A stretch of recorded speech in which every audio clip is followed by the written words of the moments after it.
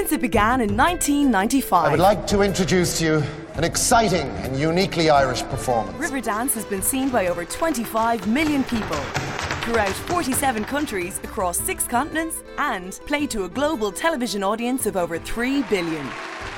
Now, experience Riverdance as never before as we go on a world tour from China. Well, I've finally landed here in Guangzhou. To North America. Arrived in DC yesterday. And back again to our hometown of Dublin. Oh, you're a Tyrone man. Hear from the producers. I mean, I did think it had something special. It had great potential. The creative team. I actually hated dancing. That's the truth. And of course, the performers. From a young age, I've always felt that, I will be in Riverdance and I will be a lead dancer. As they give you unique behind-the-scenes access keep it to up. the past, present and future of this international phenomenon. This is Riverdance, the podcast. We're like a little family. I just wasn't happy and I knew things weren't right. Very tired this We're in Cleveland. Came off the phone, she says they want you to join the trip and go to China. I was so happy and proud to be part of that. I began dancing when I was 4 years old. Oh, I'm emotional. And I'm just so honoured to be a part of it. 5, 6, 7, 8.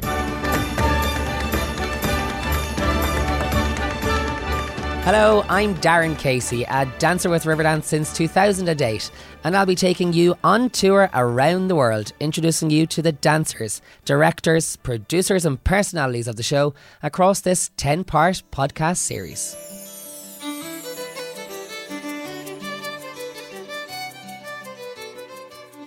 This week, Riverdance is in Kansas for some St. Patrick's Day celebrations. Mary Beth, you just saw Riverdance on St. Patrick's Day. I know, and it's our 26th anniversary of our first day.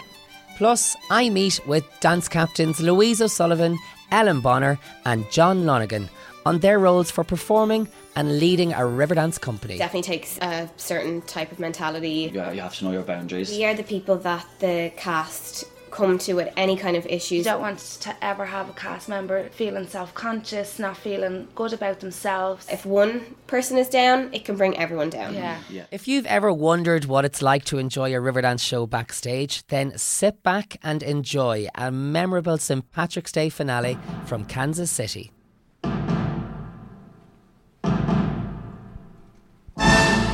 Aghaoine Uaisle, tá fáilte ród go Riverdance.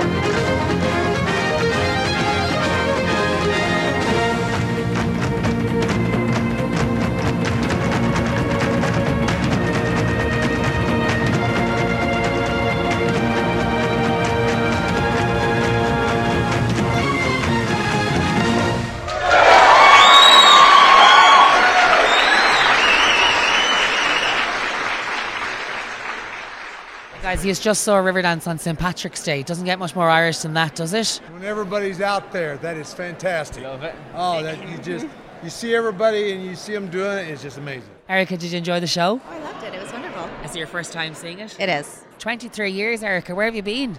Waiting for this one to come around, so. And St. Patrick's Day. Yes. Irish as Irish can be. It's great, yeah. You guys did a wonderful show. Thank you. Mary Beth, you just saw Riverdance on St. Patrick's Day.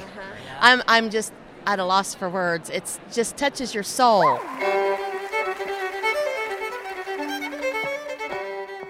Experiences and performances like that on stage are only possible because of all of the work, training and rehearsals that happen during the rest of the week. And to find out what it takes, I caught up with 3 of the dance captains, Louise O'Sullivan, John Lonergan and Ellen Bonner.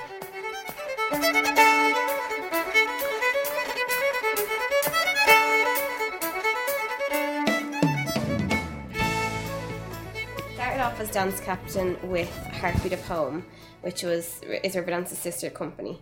And then it was the UK Germany tour. I was assistant dance captain with Brendan Doris. I've been quite lucky. I've been dance captain since then. Do you think it takes a certain mentality and level of coolness to be a dance captain for as long as you have? Yeah, it definitely takes a certain type of mentality, personality, professionalism is all part of it. So these holds were much better again yesterday, so make sure we're lining up after we do the toe-to-toe, line up for that hold. I don't consciously now go into work on a day-to-day basis and switch from dance captain mode to Ellen Bonner. Do you know what I mean? Like it kind of just happens now, and I think it's really important to be able to have that balance. And I think over the years, one of the main things that I've learned is to be approachable. Yeah, you have to be professional and make sure everyone's doing exactly what they're doing, but not to the extent where people are afraid of you and are afraid to come and tell you, well, do you know what, my ankle's actually sore today, or I'm actually not feeling the best. So in that sense, I definitely do think it takes being able to switch on and off at certain like points of the day. Or you might be out doing your own thing during the day and get a phone call and you have to switch on straight away and think, okay, well, what does that mean if so-and-so can't dance today? What does that mean for the rest of the troupe? Or, vice versa. So it's just... You, like Louise, have been part of training new members into tours. Yeah. It's always nice working with new dancers because they're really eager to learn and they're passionate. It's nearly easier to start from scratch. Like, the show has obviously changed over the years and certain people can kind of get set in their ways. So it's easy to just dive straight in and be like, this is what it is, and the new dancers don't know any better. Sometimes if there's people that have been in the company for quite some time, back in the day, even before we were dance captains, that's where it's kind of challenging. That's where the sternness, I guess, or has to come in, because you're like, well, okay, I know you might have done it this way in the past when I maybe wasn't even a part of the company, never mind dance captain, but this is how it is now.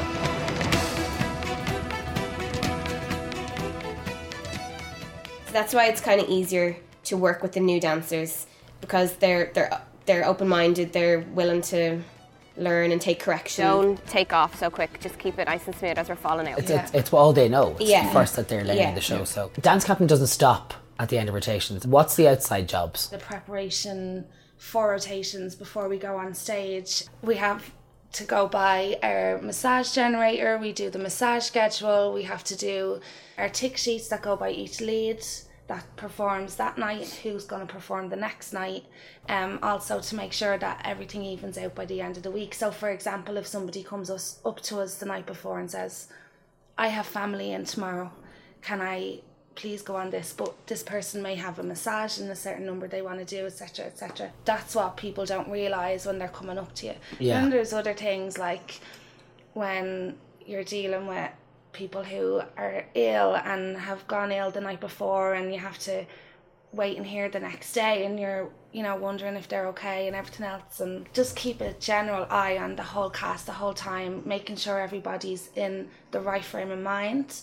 making sure people are mentally fit and staying on top of themselves and just generally okay, because you don't want to ever have a cast member not feeling good, feeling self-conscious, not feeling good about themselves, things like that can go generally missed, and you have to just make sure that you're keeping on top of all of that kind of stuff too. That was the most difficult part that I found. Okay. And even like Ellen said earlier on, the mentality of going in having to be in a certain frame of mind for it, that's kind of what I felt was most difficult at the beginning. I kind of felt towards my last week I was starting to kind of click, and obviously, as Ellen said, like it's obviously natural to her now because she's and to Louise because they've done it for so long. But I think that's definitely one thing that taking time to get used to. That's definitely a part that I found the most difficult. We are the people that the cast come to with any kind of issues. Tour is a bubble in the sense that if one person is down, it can bring everyone down. Yeah. What would you say is the most common note given on a day-to-day Riverdance show? I feel like everyone has been here so long that they know the show inside out, but you can kind of get into complacency can set in and people think that they're doing it right, but then you're like, I think you can give that an extra 10%. And then it's just a matter of reminding people, remind people time and time again, perform and smile, and like that you can be smiling but your eyes aren't smiling, so you need to make sure that you're in the moment at all times. You're only on the stage for a short amount of time, and it's important because that's what the audience read more so than your actual feet.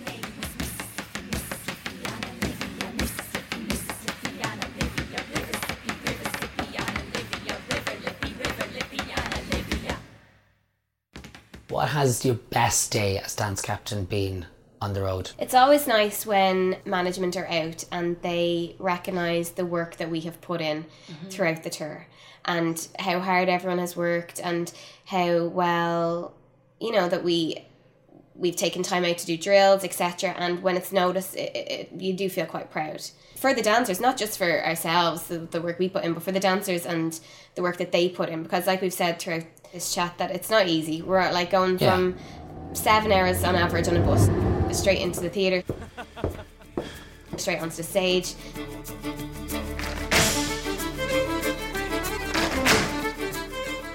Like, that's not normal. So to be able to just switch on and off when you get on stage, it does take... Yeah. It's nice then to get praised for that. Yeah. I have an exact moment when, obviously, before China, there was a lot of new cast members brought in, and myself and Ellen trained them in as such, and obviously I went with them then to the Barrow Company, but they had all worked so hard and had been practicing backstage, working hard on stage, and then when we reached Shanghai, John McColgan came for the week. Now we all know that Porg is our associate director. Yeah, and everything else, and most dancers get nervous that he's around and he's out in the audience watching, but to some of these guys, John McColgan is like the owner. Oh my God, what if he doesn't like me? And everything else, and there was a lot of nerves backstage, and obviously the theatre in Shanghai is such a huge theatre and everything else, so there was a lot of excitement built up. But to see everybody go on stage and give it everything they had that night. And after the show, John spoke to all of the cast members and told them how proud he was of them all, how happy he was with them all, and to see the, you know, sigh of proudness that the dancers all held over themselves after the main guy had praised them and approved them almost of what they had done the night before.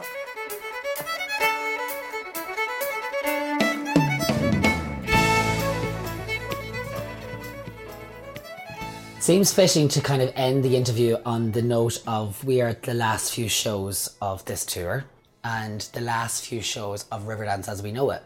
Riverdance will probably never, actually not probably, Riverdance will never be on the road like it is ever again. You guys have been dance captain on that final tour. Proud to say that you were dance captain of Riverdance 23? Yeah, definitely. Yeah, so definitely. proud. Yeah. 100%.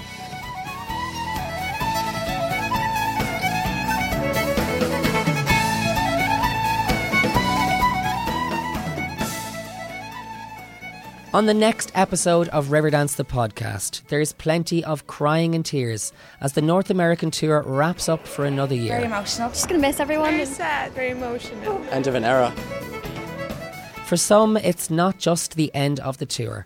And production stage manager Mark Anderson celebrates 10 years and 1,500 shows. Kind of unheard of in my profession for somebody to stay with a show for that long. I jumped at the chance. It was a chance to do a tour which was outside the UK, so I took it. In Riverdance alone, there is 600 lighting queues, there are 8 fly queues, and there are around 30 sound queues. We're in 23 years now, and we're still getting A-list names come and see the show, and everyone still just loves the show. Don't forget to subscribe to the show on Apple Podcasts, Google Podcasts, Spotify, or wherever you get your podcasts from. And join me next time as Riverdance the podcast brings you on tour.